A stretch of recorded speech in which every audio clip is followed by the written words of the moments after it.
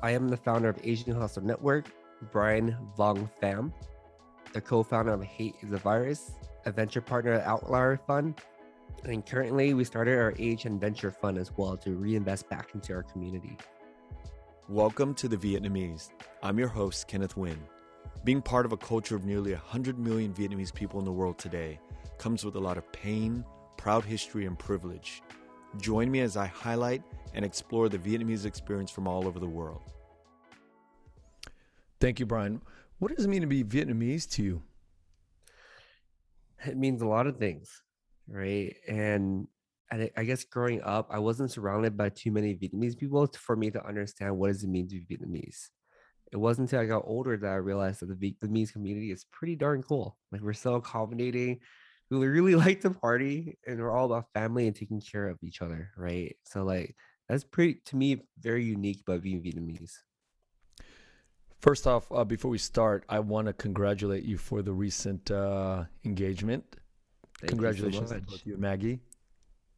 Thank you. It's crazy. It's a big life move, right? And it's like the next stage in life is right around the corner. Yeah, and I commend you for it because I think a lot of the people in your generation today, for one reason or other, it makes sense to me why they don't do it. You know, it makes sense why young people are just not into it. You know, the economics sometimes are difficult, and just getting together, it's a tough thing, right? Yeah, I mean, like listening to our parents' story and like understanding like when they got married, it's like they got married like when they're like 23, 24, Yeah. right? And I'm at the age where I'm like in my mid 30s and all my friends are still single as heck. I'm like, oh man, like when are we gonna have kids and stuff? Like in my mind, I feel like we're so far behind already. Yeah, I look at the younger generation. It just keeps. Well, my generation started with being very late. You know, a lot of us are still not married, and being 40 was when I got married. And then looking at your generation, it doesn't even seem like anybody's interested in getting married or even dating.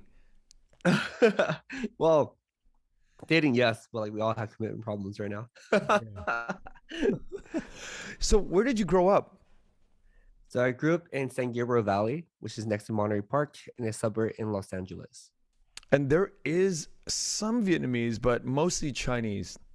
Yeah, I grew up around a lot of Chinese people, like a lot of Taiwanese, a lot of Chinese, sprinkling some Korean, some Japanese. But for the most part, if you want to get like, if you want to be involved in your culture, it's like you go to Westminster, Yeah, right?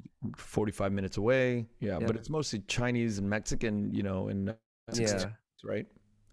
It's And definitely changed throughout the years too. Like I guess growing up, it was like pretty even between like Asians and Mexicans. And then nowadays, I feel like the Asians just overtook the entire city. I was just like, whoa, this is crazy. There's so many Asian restaurants everywhere. totally. It's like a huge melting pot of all the Asian cultures in the 626. Very unique place to grow up.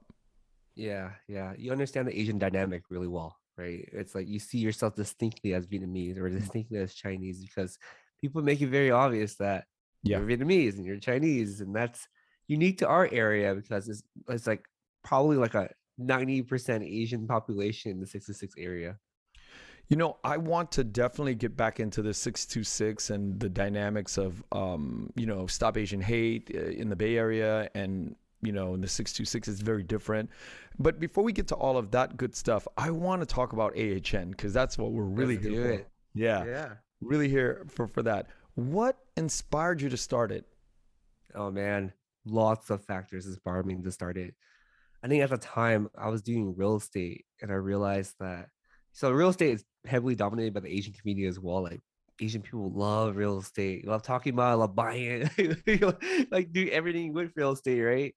So I think at the time, like 5, 6 years ago, I started in real estate and I realized that the Asian community was so fragmented, right? Because you're flipping houses. I used to flip houses, and you realize that you run into a lot of problems, and the people that usually bail you out are the people of the same ethnic group as you, right? And it's Hmm. like, oh no, I messed up. Like people are like, oh yeah, go find a Vietnamese contractor. He'll do you for cheap. And I realized that the Asian community is so fragmented because like the Korean community would just kind of ignore me, the Chinese community kind of ignore me. I'm just like, what the heck, man? Like we're all one family here. Like why don't we help each other and be more abundant? So that was one factor. Like, wow, like why is the Asian community so fragmented? But at the same time, when I was working my tech job, I realized that, you know, most of the upper execs are white.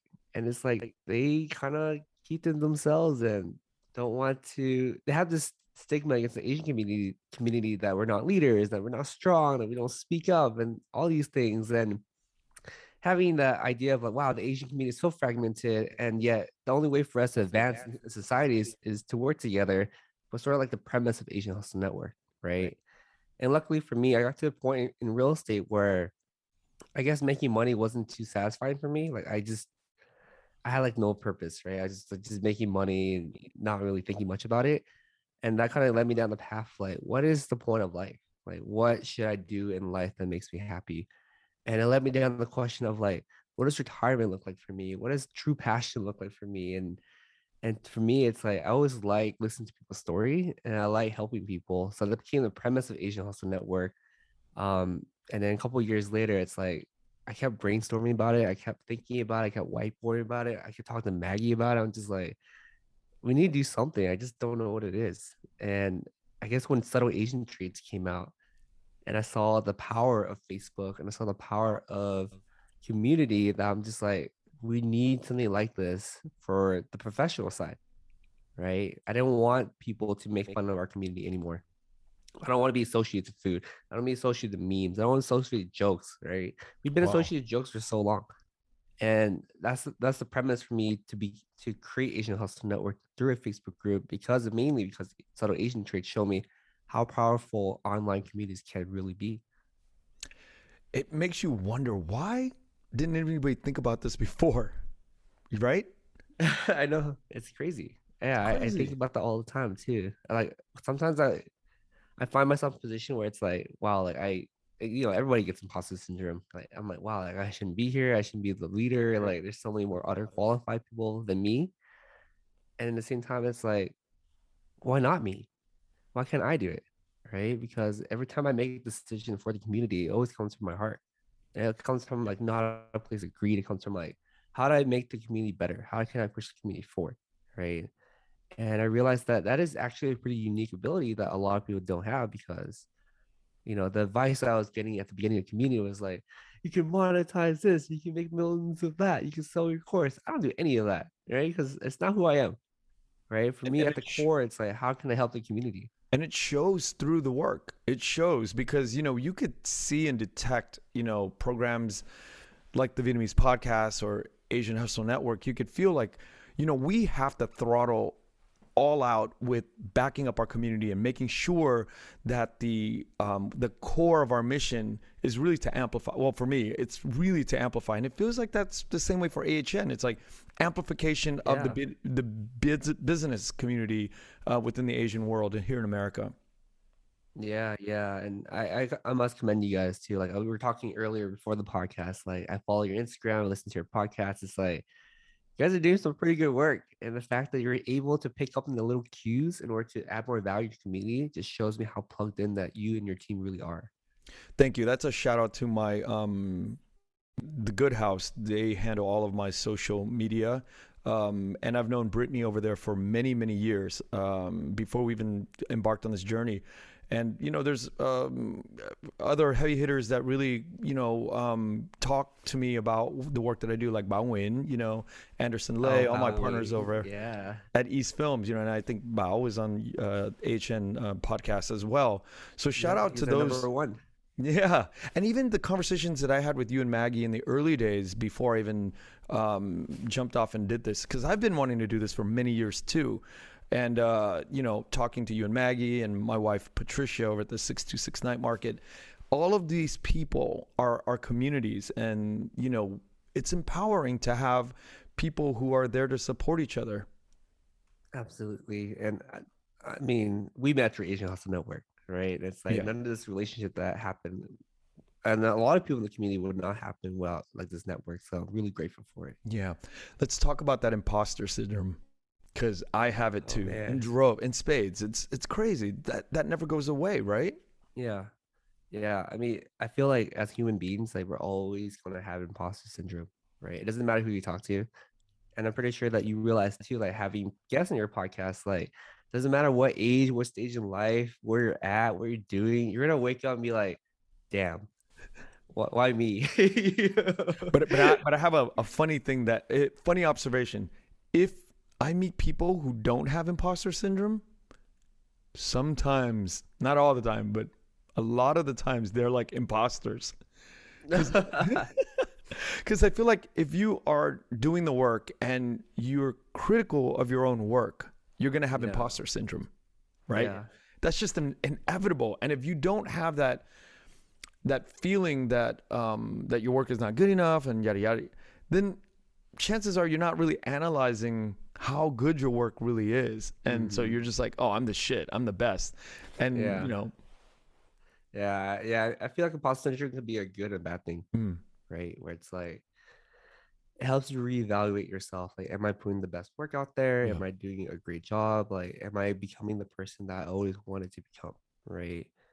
And the bad thing is like it also leads to people quitting. It leads to people yeah, stopping. It leads to, oh no, I'm gonna step down and let someone else step up because I'm not fit for this job, right? So it's more of a balancing act, really.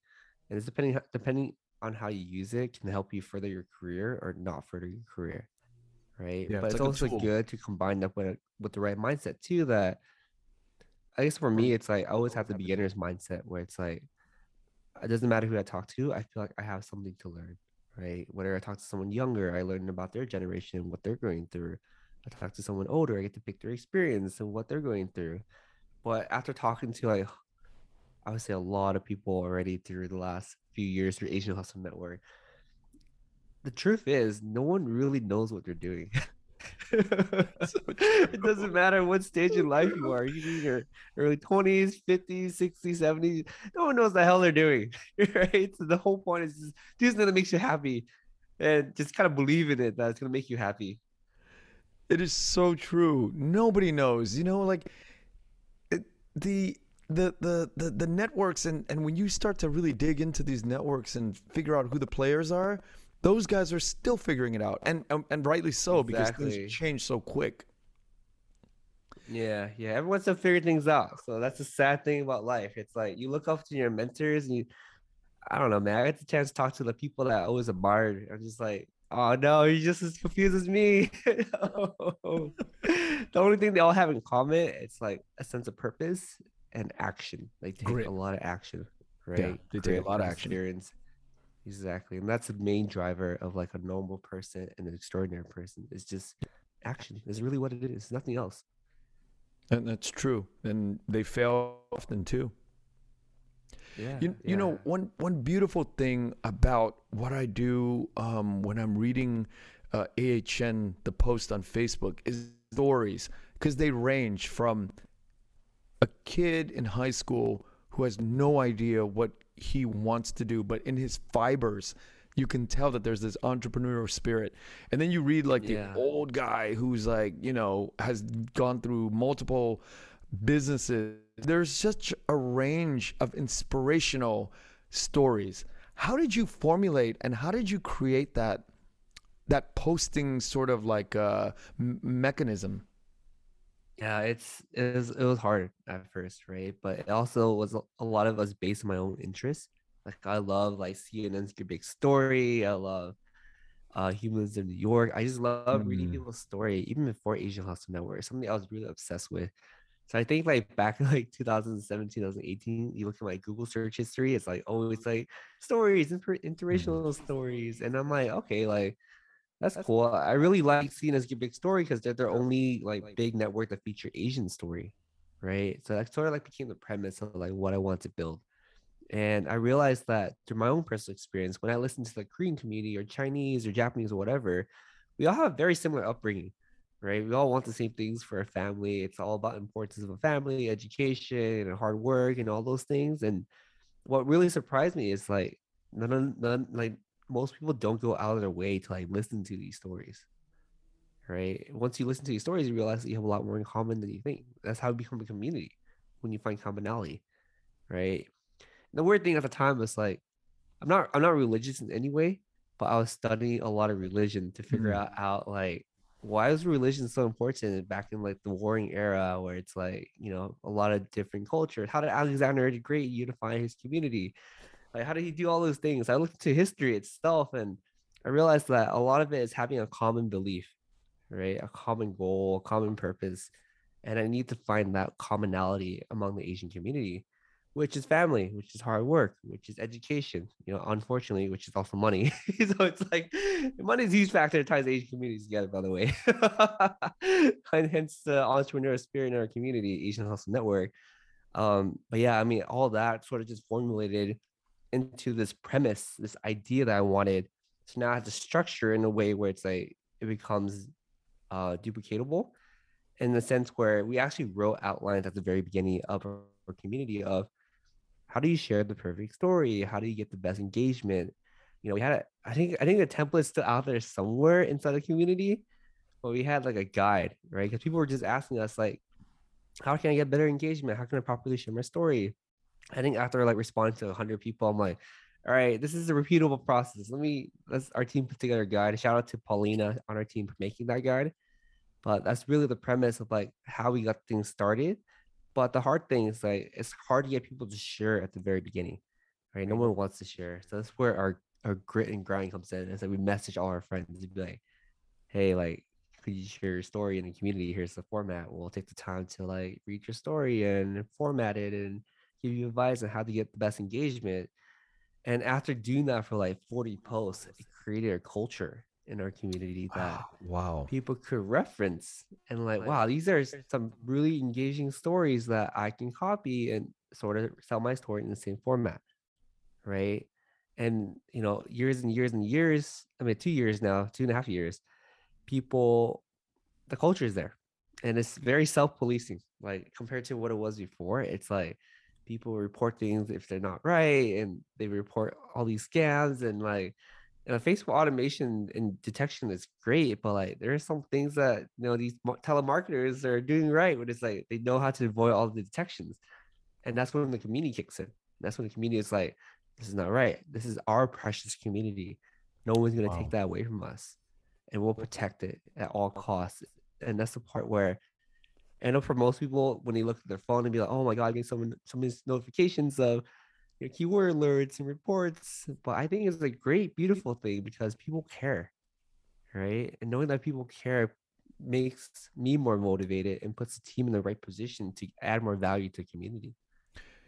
Knowing the grind and the grit of that story and how the posts evolved is such a beautiful story that you tell, because I kept wondering for all of these months, and every time I see AHN and I scroll and I read the stories, I'm like, how did the idea of, because if you think about like Humans of New York, it's one person writing this wonderful, right? It's one guy writing all of this stuff, but Yeah. you have basically your own community doing that work, and it's done in a way that stylistically it might be different from person to person, but the messaging of the struggle, what the actual activity was, what business idea, it kind of all falls in line in sort of one format. But it's loosey goosey, but it's still, you get the same sense of inspiration walking out from reading a post. Yeah, yeah. And the biggest thing with me, it's like I don't want to control people's narratives. I never have had the mentality at all, right? And I feel like the power goes in the community, in the individual person to share their story the way that they think is appropriate, right? And for too long, like our narrative has always been controlled by someone else. It's always been controlled by the Western media. It's always been controlled by the Yeah. government. It's always been controlled by something, right? So how do we enforce that and like really empower our community to be in the unique individuals that they really are? Because that's the only way that I feel that we can progress forward as Asian American or Asian whatever community in the world. And how has your mission changed from the early days to today? For the most part, it's very much the same, which is to uplift Asian entrepreneurs around the world. But I think now we kind of reward it, and it was like, okay, how do we be more inclusive of the creative side? Because we realize being a creative and artist, Hmm. is just as entrepreneurial as like any other entrepreneur. But sometimes they don't call themselves entrepreneurs. So I guess our new model is like the super connectors of Asian entrepreneurs and creatives around the world, right? Beautiful. Mm-hmm. Yeah, so Much we have more to reframe inclusive. that. Yep, Yeah. exactly. And these creatives, a lot of them are such badass business people too. I mean, they're just Yeah, animals, they're beasts out there, and they're creating these things that are making millions of dollars yeah, for either their companies or other people's companies. And they're just their minds and how they connect on a creative level to hook in the emotional aspect of yeah. selling products or stories are just phenomenal. I absolutely agree with that statement. It's always funny to me to hear that, oh, like, I'm a creative. I don't want dealing with the business side. I don't know how many times I heard that, right? Where it's like, oh, I just want to create art. I don't want to worry about the business side. I don't want to have to worry about selling. But guess what? They're just pretty much the same thing. Yeah, the same, exactly. Yeah. How did you figure out, the control of you? Some of the posts in the early days were a little bit, I don't know how to describe it, but it was not in line with sort of like the mission that we just talked about. Some were a little Yeah. bit like they were, Promotional side. yeah. And some were just, some were very sexual in nature, and Yeah. all of these things were just very random. How did you rein it in? That part is hard, right? It's really an art form, really, and Wow. getting because I think the problem we had before and the problem that people in the community were really mad at us is like how come Asian House Network is so inconsistent. But the reality was like we had That's the like community. 15 people moderating with different opinions, right? It's like over time you have to be clear with your team, like what is the core mission? What are we trying to focus on? So like it started becoming tighter and tighter as people get more Mm. clear of what Asian Hustle Network is. I think at the very beginning is like we don't know what Asian Hustle. We think we know what Asian Hustle not like Asian Hustle Network is, but we don't quite know. But now we have a very clear idea of its soul, its purpose. What is the point of the Asian Hustle Network? So because based on that, it's like okay, we're able to now like moderate correctly, right? Give proper feedback to the community. Uh, like what sort of things are we looking for? I guess before it's like we have such a tough problem like managing the community's expectations Yeah. of our image, where it's like we were afraid to like reject a lot of posts because we wanted to keep the posts going, otherwise the community will die, Yeah. right? But nowadays it's a huge it's better because the volume that we're getting every day, I think we get like 100, 200, 300 pending posts a day, and it's like okay, now we can sort of pick the best of the best that fit our vision to get released, and the rest we'll let them know like you know how to improve to for us to like you know be able to approve their posts in like inside the community. Wait a minute. You get 100 to 200 entries into the system a day. Yeah, There's people on the back end that has to go through the post to yeah. approve it. And then how many are you actually posting a day? I think between 14 to 25 per day. Shit. Yeah, well, it doesn't sound that extreme because a lot of it's like just one link to your business or a link to a random video or something like that, and it's like easy to filter out Yeah. those things, right? Yeah. But like in terms of like giving feedback, it was probably not like another like 10% of like, okay, you're very very close, not quite there. Let me see if we can help you out a little bit more, right? And we kind of put ourselves in a position where it's like we feel kind of obligated to give feedback because the worst thing that happened for us is for someone to pour their hearts out, share their Mhm. story, and not get any engagement on it. That's like the worst feeling in the world because it's just me. To them, they think the world doesn't care. It's my story. No one cares about my story, and we're trying to prevent that by giving feedback and like proper like Wow. tips. That is an amazing point that you bring up, because I've been thinking about this for the last 3 minutes and saying, okay, well, what's like, what is that fair that there's like a body of people that are, censoring what is posted? But the reality is really you are in it to make sure that the people who post get the engagement so they feel like their stories are engaging enough, and it's actually beneficial for them. Yeah, yeah, that's we always put the community first, right? I think that's Yeah. the part that people kind of forget too. It's like, why is my post not approved? Why is that not approved, right? What people don't understand is that every single post that goes through actually alters the culture a bit, right? Because you let through like all these sexual or promotional posts, it's like it devalues the group and devalues it for everybody, right? And over time, the vision gets eroded, and we can't be this everlasting organization for the Asian community that we want to be, right? Yeah, this whole idea of inclusion and exclusion is a very tricky science. It is. It is. I feel like when you look at like the bigger picture and like the governments and like no one's getting this right. As you get older, you get more plugged in and more aware. You're like, damn, I kind of feel the government's pain and how do you keep a community together? And it's like it's hard. Yeah, recently Bao had asked me to read The Art of Gathering. We were putting an event together that I invited you to for, Mm, for that. And in the book, The Art of Gathering, there's so much talked about regarding intention. And it talks about the idea of exclusion and inclusion. And we are actually doing a favor to our own people who are friends of ours that either get included or excluded.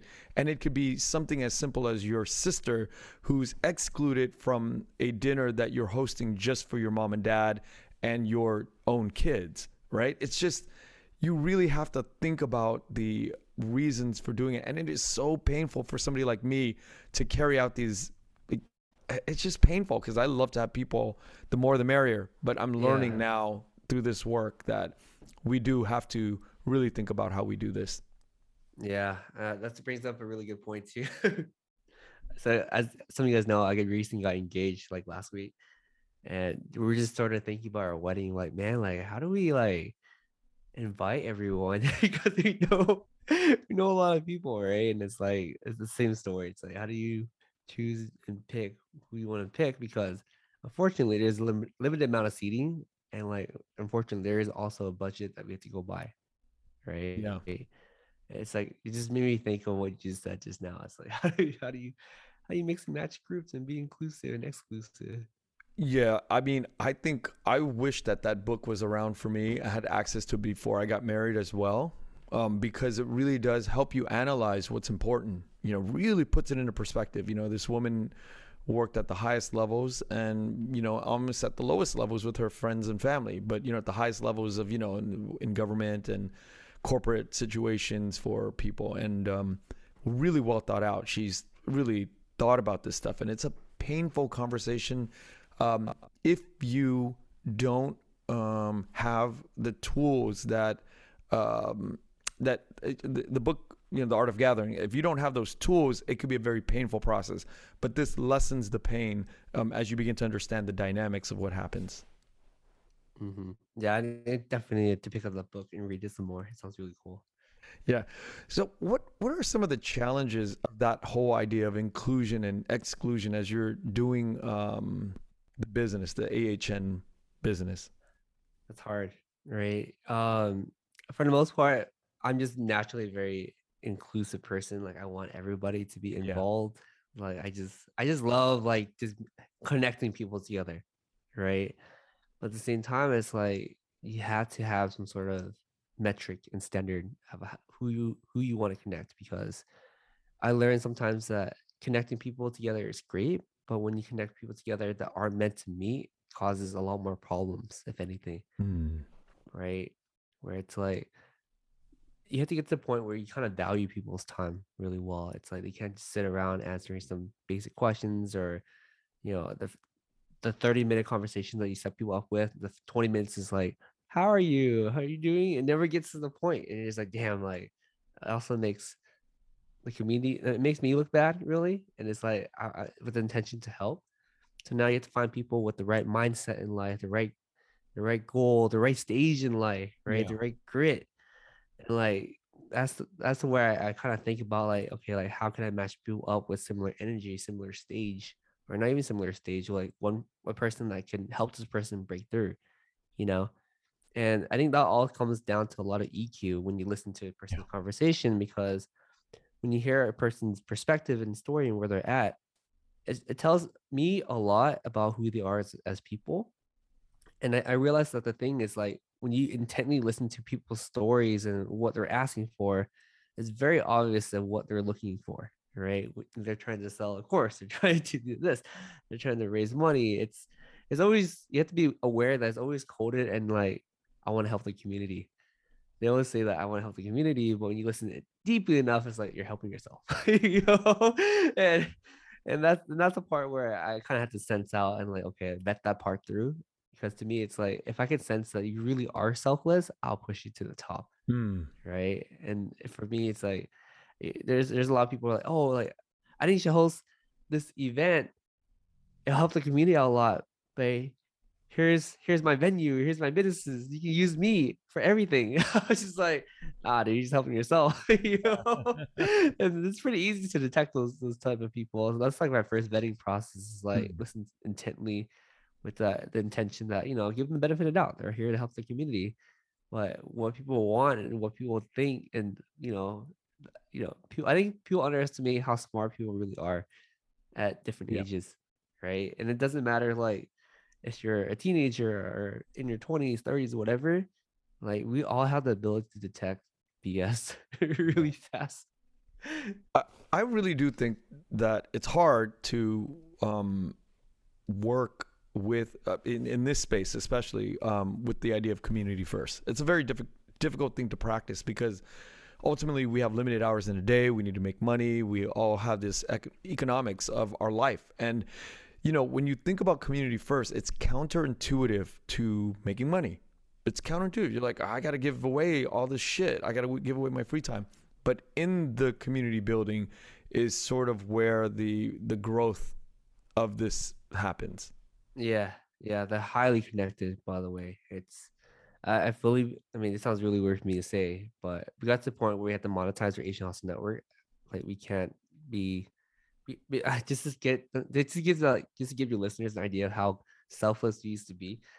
We hosted 9 events around the world and we made it free for everyone, right? And like we ate the cost because our vision was to create this community that was more inclusive. Like we didn't really like we didn't look for sponsors, we didn't ask people to pay for anything. But we realized that there is a key difference of doing things from your heart and being sustainable and economical, right? Because like I realized that we had our first wave of attrition in like mid 2020, and that was like the first time they hit me. I was like, damn, like passion can only get you so far, but if Yeah. you're not feeding your team and you're not building the resources, everything will come crumbling down super super hard, right? And that's like one thing I realized with community building is like with the community when you have great intentions, it's like people will always come to you with more and more opportunities, right? And that's the thing too. And that part led me down to like meeting our key sponsors like McDonald's, Kia, Toyota reached out recently, and it's like there's opportunities everywhere, but that vision is like you have to keep the resources abundant for your community and sort of just find other business models through like corporations that that want to reach your community. Yeah. Make sure that your brand messaging is aligned. But I could argue, it's arguable that without the 9 free events, without the giving that you've Yeah. just articulated, there would be no followers. There would be no community that could grow quickly because if you start charging in the beginning for Yeah. listening to the podcast or for anything, you just don't get the growth. And so I think like whenever people start these kind of movements, which I encourage people to start, but you have to really think about the grit, the determination that you got Yeah. in this type of game because it requires a minimum, in my opinion, of 2 years of just going nonstop, full time, and really putting your nose to the grind for free and giving and giving and giving and giving Yeah. until the resources start to show up. Yep.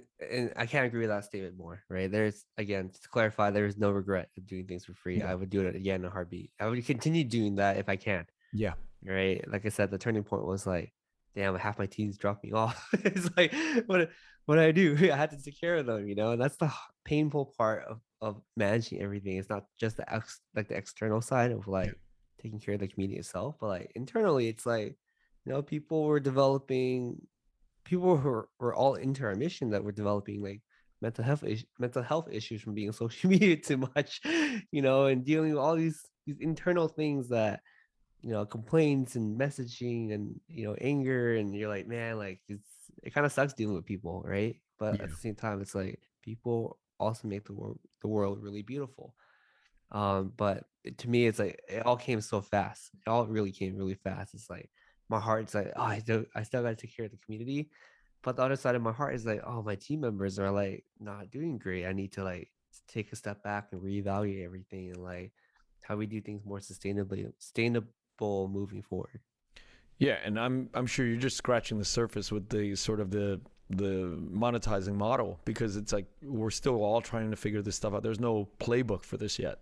Yeah, yeah. Like there's no playbook for monetizing the community.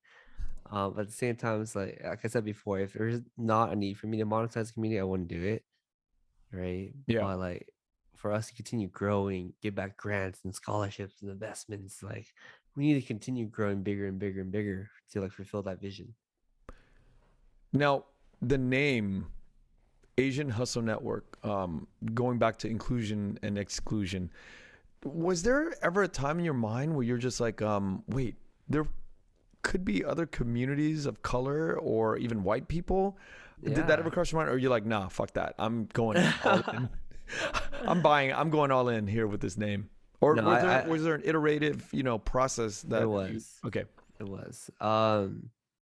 That brings oh man, this brings me back to the very beginning of Asian Hustle Network, right? And I I think that we decided to choose the word Asian because I want people to be well aware how big the Asian community really is, right? And I think that when you look into the nuances of the Asian community, I would say that there's so many ethnic groups inside the word Asian itself. And I'm like, okay, like, if we don't focus on you know, our group, it's like we're not gonna be able to accomplish any of our goals, right? And I was pretty obsessed with the fact that we need to stay focused. We need to focus on one thing at a time, right? The word Asian to me, it's like we want to focus on the Asian community, but it doesn't mean we're excluding any other race, right? And I see that, and I've been preaching that for a long time because at the beginning, people are like, "I'm not Asian. Can I join Asian Hustle Network?" I'm like, "Yeah, like come join us. Like we want to hear your story too and see how similar things are, and like your upbringing, and we want to form allyship and partnership, and amplify all across our communities, right?" But at the same time, it's like the focus needs to be in the Asian community because that's where all the problem lies, right? Until we figure out that we are one family, that we're one group, that we can work together. I don't think that we should make the title so generic like Hustle Network, right? Because every culture and every ethnic group has their nuances of how things are being solved. Yeah. And we have our nuances too that, to be honest, like we're not even at the beginning of the iceberg to like solving these issues because Yeah. they're like passed down for generations. To really think about it, our grandparents' generation, like a couple generations ago, were literally fighting each other in Asia. It's actually more recent than you really think, right? And it's like, how do we get along? I mean, that's the first question. Is like, how do we get along first before we start focusing on other people's problems? Yeah. Now, when like a Latino person or a black person, post or has, attempted to post, Yeah, how do you reply to that? I honestly, as long as it fits our theme and our structure, we'll let it through. And it always catches me by surprise of how inclusive the community really is. I love like seeing like the Asian community comment underneath the stories of, oh my god, like I didn't realize the Latino community did that too, or like, oh, you guys are so about culture, or I love your food, or I love this and that. And it's like it's very very welcoming, Hmm. right? Extremely welcoming. Of course, you get one or two comments like, "Why are you here? You're Asian." It's like, but like, but this is where the self policing comes in, where it's like people actually comment underneath those comments and be like, "No, we're inclusive. Like we're here as a family," and that makes me really happy, right? Like the less I step in, the happier I am because I'm like, okay, like the community is gonna be okay, and they have has a lot of good members and good people in it to like keep it going. Have you ever lost it, like online, where you're reading shit and this is f***ed up, and I got to step in and I gotta do something about this? Many times. I Can you give me mean, some examples? yeah, I think there was a recent example even yesterday where it's just like I think someone comment underneath someone's post is like, "Oh, are you a fucking guru? Like, get the fuck out of here! Like, fuck you." I was like, "Dude, like, chill." You know, that's not the culture we're trying to build. There's more constructive ways to say something like that, And they were right? commenting on somebody else's post or something. Yeah, yeah. And luckily for us, like our we have pretty good keyword detections in Facebook where it shows us immediately on my phone. I'm like, whoa, within like 1 or 2 minutes, like we caught it. Right. That's how fast we usually are, like catching these things. So And you jump in, and what is the process of removing it, or do you, yeah. what do So you if it's like too vulgar like that, we automatically remove it and we find time to like DM the person and be like, hey, like this is not acceptable. Right. This is not cool. Um, and then more than likely we put them on a 14-day suspension where they can't comment or something. And at that point, it's like they have the option to leave or become a better person, and right? what kind of replies do you get It generally? ranges. It ranges. Sometimes I'm so sorry, I understand. Or it's like, fuck you guys. Like, I don't give a fuck about this. It's like, you get to the point where it's like, you That's can't make bullshit. everyone happy, but you have to keep the mission intact, right? And as long as you're clear with the criteria that you want, it's like people understand that, this is what the vision is for the community. Now, what was it like working with your girlfriend at the time, now fiance? Oh What kind of man, challenges or what kind of the good things, or all of it? I want to hear it. working with her has always been really fun, right? Because I think she balanced me out a lot. For me, it's like I'm like the chaotic one with a lot of different ideas, and I want to Yeah. execute a lot of different things. And most of the time, I do execute them to the highest level, but I have a habit of like burning myself out, and that's where she kicks in. She's like, "Baby, maybe we should cut down some of these projects. What's most important to us?" And she comes more at like my operation side, where it's like, "Are you thinking about this clearly? Like, I know you can execute, but like, can you do this to like 115%, right?" And just having someone there to like keep me balanced and like keep the organization balanced, and I keep her balanced as well. Because Maggie does have a habit of like self doubt, which is something that I never. It's not part of my vocabulary. I don't have any Yeah. self doubt, right? And it's like we balance each other out by pushing each other forward. But it's not all rosy and rainbows. We have a lot of times where we kind of bump heads a bit on Yeah, how absolutely. how we want to execute certain things or what should come first and what should come last. But we learned that it, our intentions are there as long as we remember that our goals is very similar. That if we really like pen and paper it down to like what's important, it becomes pretty obvious to like what you come first and what doesn't come first, right? And it's pretty easy to let your emotions kind of kick in too and be like, no, I'm right. Once you let down your emotion and become more logical, then it's very cohesive for us to work together. And I couldn't imagine a better co-founder and a better partner. Yeah, but damn, that is so challenging.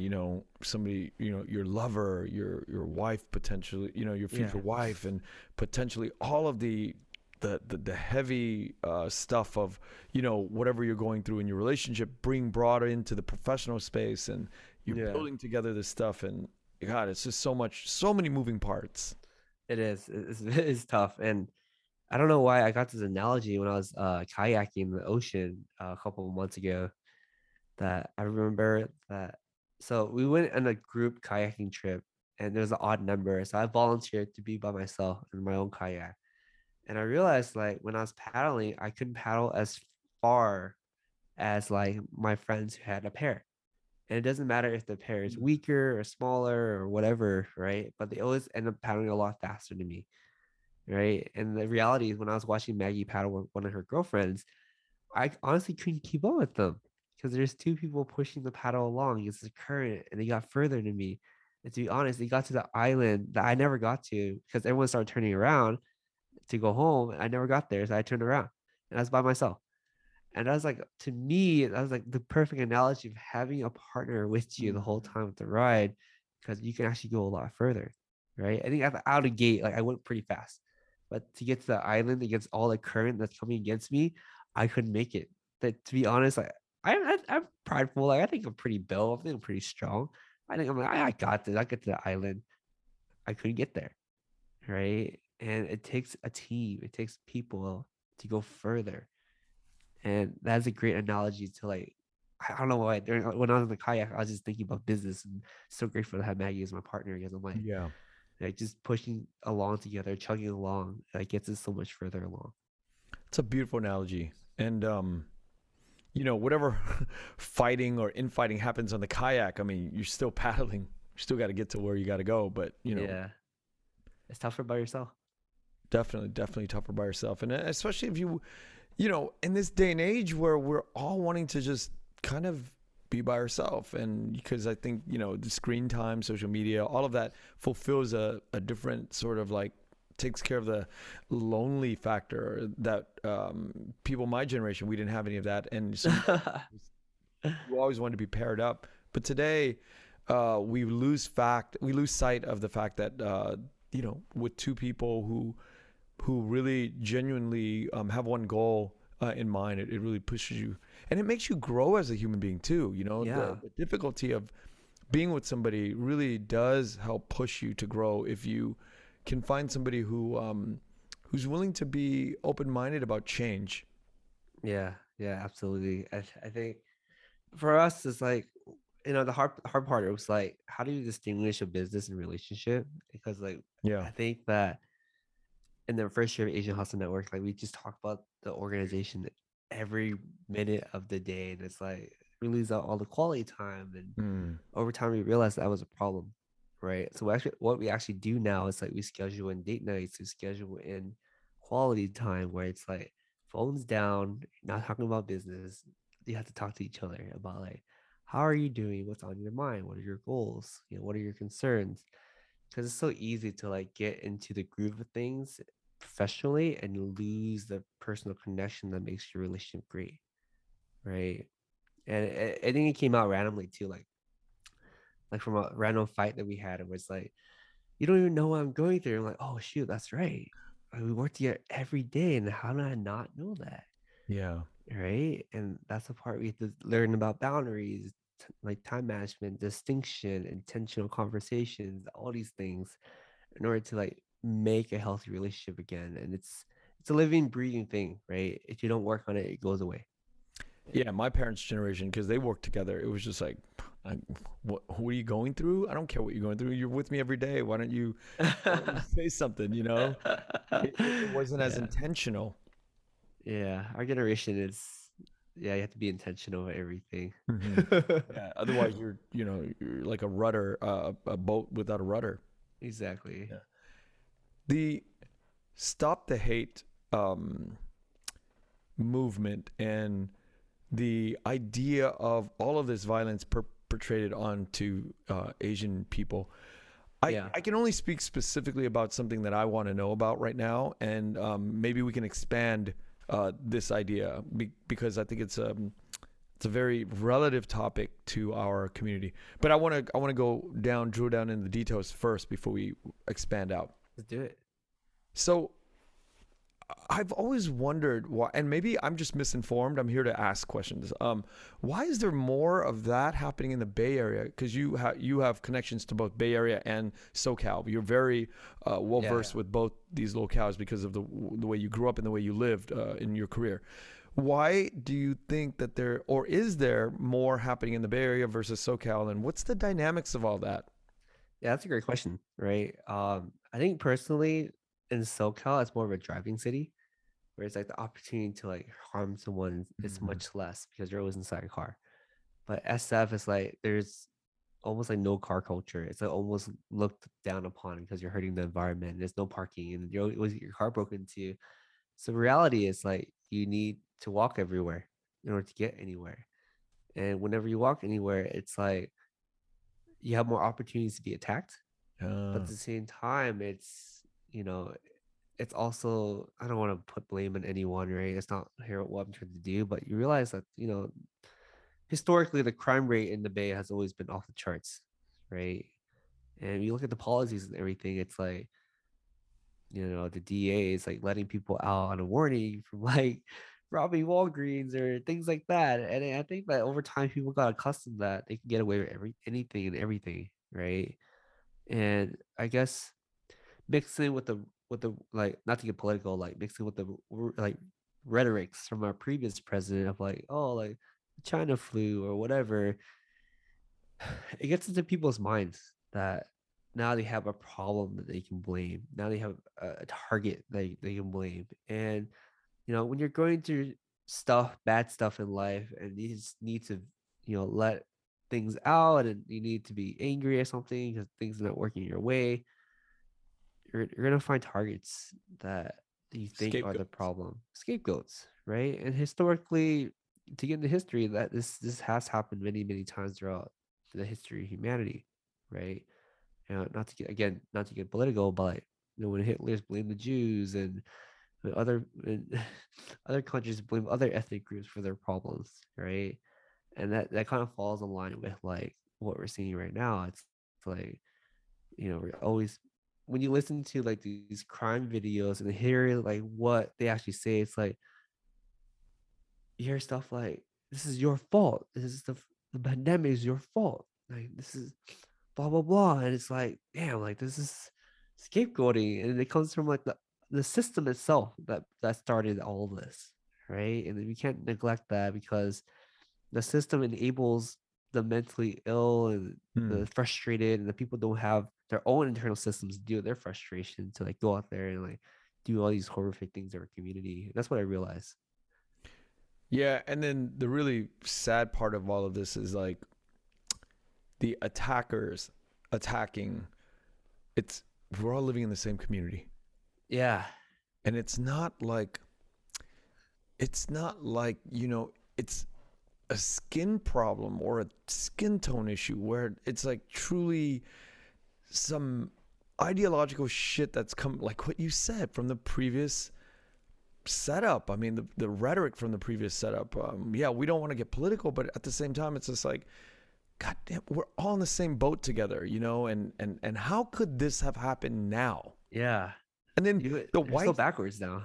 the white, uh, the white societies, the privileged society, the more upscale, they're like unscathed. It's like, but Yeah. it's all of us hurting each other at the bottom, and it's like Yeah. nuts. Yeah, and that's the thing too. It's like you don't really understand that the systemic racism and like all these things in place, and the nuances that happen. It's so easy to pit black against Asians or whatever, right? I never really try to get to that point where it's like, oh yeah, it's all like we're all being attacked by the black community. It's not that. It's not true at all. No, but Systemically, it all links together from like the white side and the black side. It's everyone's fault, really. How this is created. but I can imagine though, and this is something I wanted to ask you too. It's like the business community in Asian America are predominantly, they're sometimes they're a lot of it is conservative folks that have Yeah, ideas about blacks attacking Asian. I mean, so aren't you having to contend with that question constantly? all the time. Right? And I guess from the back end side, where a lot of people can't see, it's always like, why are the black community always attacking our community? I Right? get that all the time now too. Yeah, you probably have an idea of like why we need to stand up for ourselves and like go out to mess up their community. I'm just no, just not No. doing things right. Oh man. And that's how we created hate is a virus, right? Because at the end of the day, it's like hate really is a virus. It's pretty much the basis of everything, and that's the way for myself to be extremely political and like extremely like quote unquote woke, right? Because you can't, unfortunately, in my opinion, like you can't really have that the type of mentality Asian Hustle Network, because the foundation they were built on, the Asian community is so fragmented and thin already that any sort of any sort of big opinion will like tear the community back apart. We start Yeah. at square one, right? So I ready to start a brand new community with the purpose to like stop being hate, stop being Asian hate, stop being hate in general. Like let's be political as you want. Let's talk about this. And let's talk about systemic racism. Let's talk about the rhetorics. Let's talk about everything. Let's talk about political stuff, like the policies, the DAs. Like that's how we get people to understand. Like there's more than just like we want things to be black and white, right? It just makes life a lot easier. It's like you're a bad person, you're a good person, but the reality is like there is a lot more that goes into that. We just have to educate ourselves to learn more. And many times people like me We're just lazy. We're just lazy. We don't want to hear about it.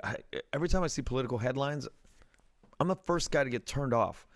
Hate is a virus. Stop Asian hate. I'm like, it's just too much. But at the same time, we need to it's like going to the gym. I mean, it's a stupid analogy, but you have to go into the gym to work these issues out. And you got to like Yeah. get in there and like really push yourself to like learn it. And I find myself at the tip of the iceberg, just trying to get through the day and not avoid these topics. And it's not only just for myself, but obviously for my community work. Yeah, yeah, it's tough, really. Like we all Nobody have wants to so hear many it. things in our lives Yeah. that yeah, this just sucks adding one more thing, but like just having the sense of awareness and education, it's like okay, you have a little more understanding of like what needs to be done, right? And in my mind, at least, I'm like, damn, like we need like more leaders than just a handful that we have now, right? I think I can only name like five Asian political leaders, and it's like they've been elected for a long time, right? So how do you get like a new blood, new opinions, new ideas to come in, right? And like really change things up and make things better. It's hard. Yeah. There's so much I mean, it's a thankless job. Oh, everything everything we do is quite thankless, but it's for the community. So you have a lot of interests. You have a lot of things that you have going on in your life, both inside and outside of business. How do you mitigate and how do you juggle it all and prioritize things? Yeah, so I guess from like a mental health standpoint, I try to see things as not work, but more fun, right? And the question I always ask myself is, if I had all the time and the money in the world, what would I do? And it always comes back to this. It always comes back to like I want to help the community. I want to progress our community forward. And originally I thought that was just me. So I talked to a bunch of my other friends too. And it just out of the blue type of thing. It's like, you guys have all the money in the world. What are you guys doing now? you know? And the first thing people always say is, I want to travel. Or I want to like build a nonprofit or something to like help the community. It always comes back to helping other people, right? And that's like the affirmation that I got. I was like, Mm. okay, like this is what I want to do. And it never really felt like work to me, right? But at the same time, it's like, how do I combine my own personal interests into what I'm doing? And I personally love investing. I love people's story. So guess what? Those are two main pillars of Asian Hustle Network that doesn't make feel like work for me. Yeah. I get to listen to people stories every day. I get to meet cool people every day. And we start our Asian venture fund, right? I love investing. Like that part will never disappear from me. But how to invest in a way that progress the community forward, right? And it's just not from a organization or a person's personal gain, but how do we push forward ideas of very smart people that don't have the right environment to help them progress forward? And what you realize about the venture world and the startup world is that a lot of founders who became founders actually come from really privileged backgrounds, Mm. right? I know this is a big claim that I'm making. That's Yeah. from my observation, because you know I grew up as a 626 kid, and for me to be in this position is complete luck, right? And when I was starting Asian Hustle Network, there's no way I'm going to ask my mom for even like 10K or 20K. There's no way. That's like their life savings, right? Yeah.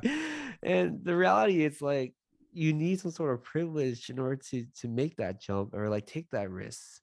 And when I really look back into it some more, and that's where my imposter syndrome kicks in. It's like I had friends who are a lot smarter than me, like a shit ton smarter than me, that are like, still working. Nothing wrong with a day job, but like just working like an accountant job or whatever, something that I feel like is below their or like full potential, because we were never offered the resources or told that we can do it, right? And that's the biggest thing between this world and like seeing other founders of privileged backgrounds, because their parents are like, yeah, go for it, you can do it, take that Yeah. risk.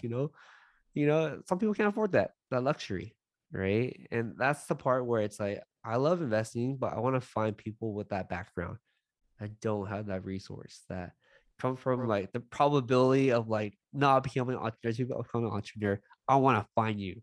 I want to make sure that you change your life, because you guys are the ones that continuously come back to your own community and build that foundation and change other people's lives with similar background.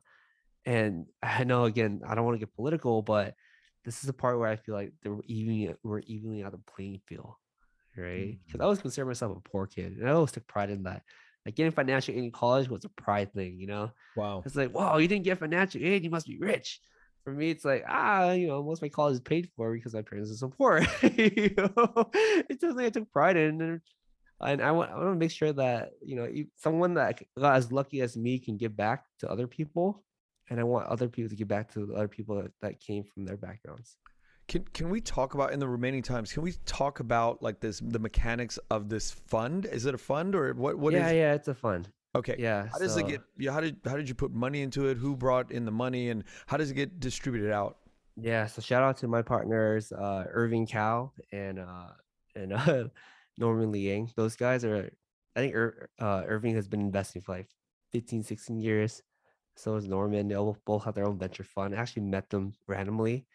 Not randomly, but I met them at like a venture meetup or something in SF in LA. I met them separately. Um, and they approached me. They're like, hey, like, how does how do we give back more Oh, with an Asian Hustle Network? And I told them that I always had the idea of creating our own venture fund, but at the time, like my knowledge is very, very limited, but I'm willing to learn. And I really appreciate them because they really took they really took the chance to like kind of walk me through and mentor me week by week. But of course, I have to fill in gaps, right? Because I can't just hop into every meeting and yeah. ask you the same damn questions. I'd be like, okay, how have we structured this? What is the kickback? Blah blah blah. How do we raise money? And they really like tied me in with the world that they're part of, introduced me to a lot of people, and made me realize that hey, like there's something called social currency, right? And that can actually be turned into a lot of capital if you use it correctly. And the capital can be used to benefit the community, right? And this is where I realized that I have, like, again, like earlier, like you said, like giving has built up a lot of social currency for myself. And now I'm finally cashing into it and Yeah. using that for good, right? But that's kind of where the idea came from. It's like I thought about it, and then it's crazy when you're thinking about something long enough and hard enough. The universe is like, yo, this is how you do it. Wow. Seize it. This is Yeah. your opportunity, right? I always find it so fascinating. Like whatever that I want to do, and I feel kind of obsessed with it. And that the next time I go out or something, like the universe presents itself. But you have to be aware of those opportunities and what you want, because the more intentional you are, the more intentional the universe to help you out. Yeah, that sounds like a lot of woo-woo magic, but it is so It's true. so It's crazy. so crazy. Like, but I mean, if you think about it, right? Like, if you have intentions and you don't put actual words to the ideas, how the Yeah. hell is it going to materialize? It's very simple if you think about it on that level. It's a very simple dynamic. You have to like think it into words, and those words are what materializes into reality. Yeah. Not just that, it's like thinking about it long enough and hard enough and like strategically influence your subconscious mind to make those decisions. Right. Because subconsciously, why would I be attending all these VC dinners? Mm. Right. I found my way. I remember asking people, like, hey, like, can I learn more about your fund? Can we set up a Zoom call? Can we do this and that? Yeah, yeah, come on, learn about our fund. Like, come to our event. We're actually having a mixer. We're having this and that. And I think that, although those decisions may seem intuitive right now, but at the same time, it was from like my subconscious mind, like just doing that because this has always been something I've been thinking about, right? And my subconscious mind is like, let me help you out. Let me push you forward. And when you go Wow. to these things, yet the probability of meeting the right people to help you is much, much higher. And that's exactly what happened. Okay, but there's a problem to this. There's a flaw to this Yeah. model, which is this. What if you don't have the natural inclination to keep drilling down and being obsessed about it? That's a problem that some people don't have, right? And Yeah. so it's like chicken and the egg. If you don't have the ideas or if you don't have that internal drive, how do you develop it? How do you, because there's a lot of people who want to be entrepreneurs, who want to Yeah. have this seed of this drive, but they don't know where to foster the growth of that initial seed. So how does that Yeah. even happen for somebody? So I think it starts with yourself. right? It starts with who you are as a person. I think a lot of us have this feeling that we want to do more great things, and it's always in here. It's always in your mind, and it gets lost in there because you just get lost in your thoughts, and you just have a lot of things to worry about. What really helped me out, and I don't mind showing on the podcast too, is that I literally write in my journal every day, free flow for the past 6 years without missing a single day, Shit. right? And what really helps me is that it's sorts out my thoughts. I write for pen and paper, and I realize there's a sequence, there's a pattern that, you know, I want to do something like this, and it becomes more and more obvious that that should be my first priority. And when I pinpoint that as my first priority, now my subconscious mind can run into action and connect the dots for me, right? Because a lot of people don't take the time to organize their thoughts. They don't take the time to organize their emotions. They don't take the time to understand who they are, what their potential, what their strengths and weaknesses are, right? A lot of us just like comparing to each other. Oh, I want to do this. I want to do that. But I don't know. But everyone has a potential if you're able to sort things out. And once you sort things out, great things will happen. Bryan, I feel so honored and privileged to get that little bit. I mean, I've heard about journaling all the time, but I see what you do. I mean, I see the ecosystem that you've built, but now it's a very clear thing that if you're not journaling, you're not organizing. And if you're not organizing, you're not watering the seed of the dynamics of the intention. Yeah. And in order to get this all out, you have to do the work and you have to sit. Now, what are you writing? While So, you're journaling? so my first three bullet points are always my goals. My goal is always like purpose, people, process. Right. Those are three things I live by. Am I doing things I want to do? Am I helping the people? And am I organizing things into a way that's constructive? Right. So people, purpose, people, process. And the next thing I write are three things I'm grateful for. Because as human beings, before I started writing why I was grateful for certain things, I was oftentimes very ungrateful, right? I'm like, how come I don't have that nice car? I don't have that nice house. I don't have like all these things, right? It's easy to follow down my path. And I realized that keep myself in check. I'm like, what is important to me is most important, right? And I think by starting that, I started to eliminate a lot of my materialistic ideas of what success is. Right. I started like, I don't need that. I actually don't need that nice car because it doesn't make me happy. Right. I'm not saying you shouldn't do it. If you have the opportunity to do it, I would say just do it. But realize that it's just a material at the end of the day. It doesn't bring you full happiness. Right. And a lot of things lately I've been writing about that I'm grateful for is I'm grateful for good friends. I'm grateful for my health, grateful for my parents. Right. Because those are the things that are most important to you in life. And you don't continuously remind yourself. It's easy to forget.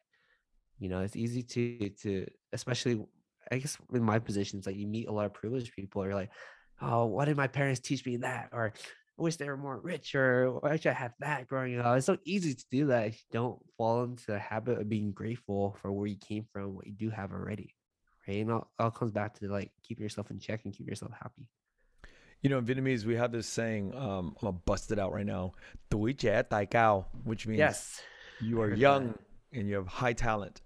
And Yeah. today I learned that more about you. We've known No, each other no, for a no. few years now, and it truly showed today, the depth of the way your process goes. And I am very grateful to have this opportunity to speak with you and to have you on the podcast. Thank you so much, Bryan. You're doing great work. Like I remember us talking like almost like a year and a half ago about you starting a podcast. And here you are. It's alive. Well, you have a lot of fantastic guests. Your Instagram is amazing. So keep up the great work. Thank you, Thank you. Ken. Shout out again to Good House, the team that manages the social media side. And Bryan, thank you once again, and we'll talk again soon. Definitely. Thanks for having me on. Thank you. Thank you for listening to The Vietnamese with Kenneth Nguyen. The Vietnamese is produced by Brittany Tran. Special thanks to Jane Nguyen, Catherine Nguyen, Tina Pham, Sydney Jamie, and Christo Trin. Please find us on Instagram, Facebook, and TikTok at The Vietnamese Podcast. You can also find us on YouTube, where you can subscribe, like, and comment. Please rate and give us a review wherever you find our podcasts. Thanks again for listening.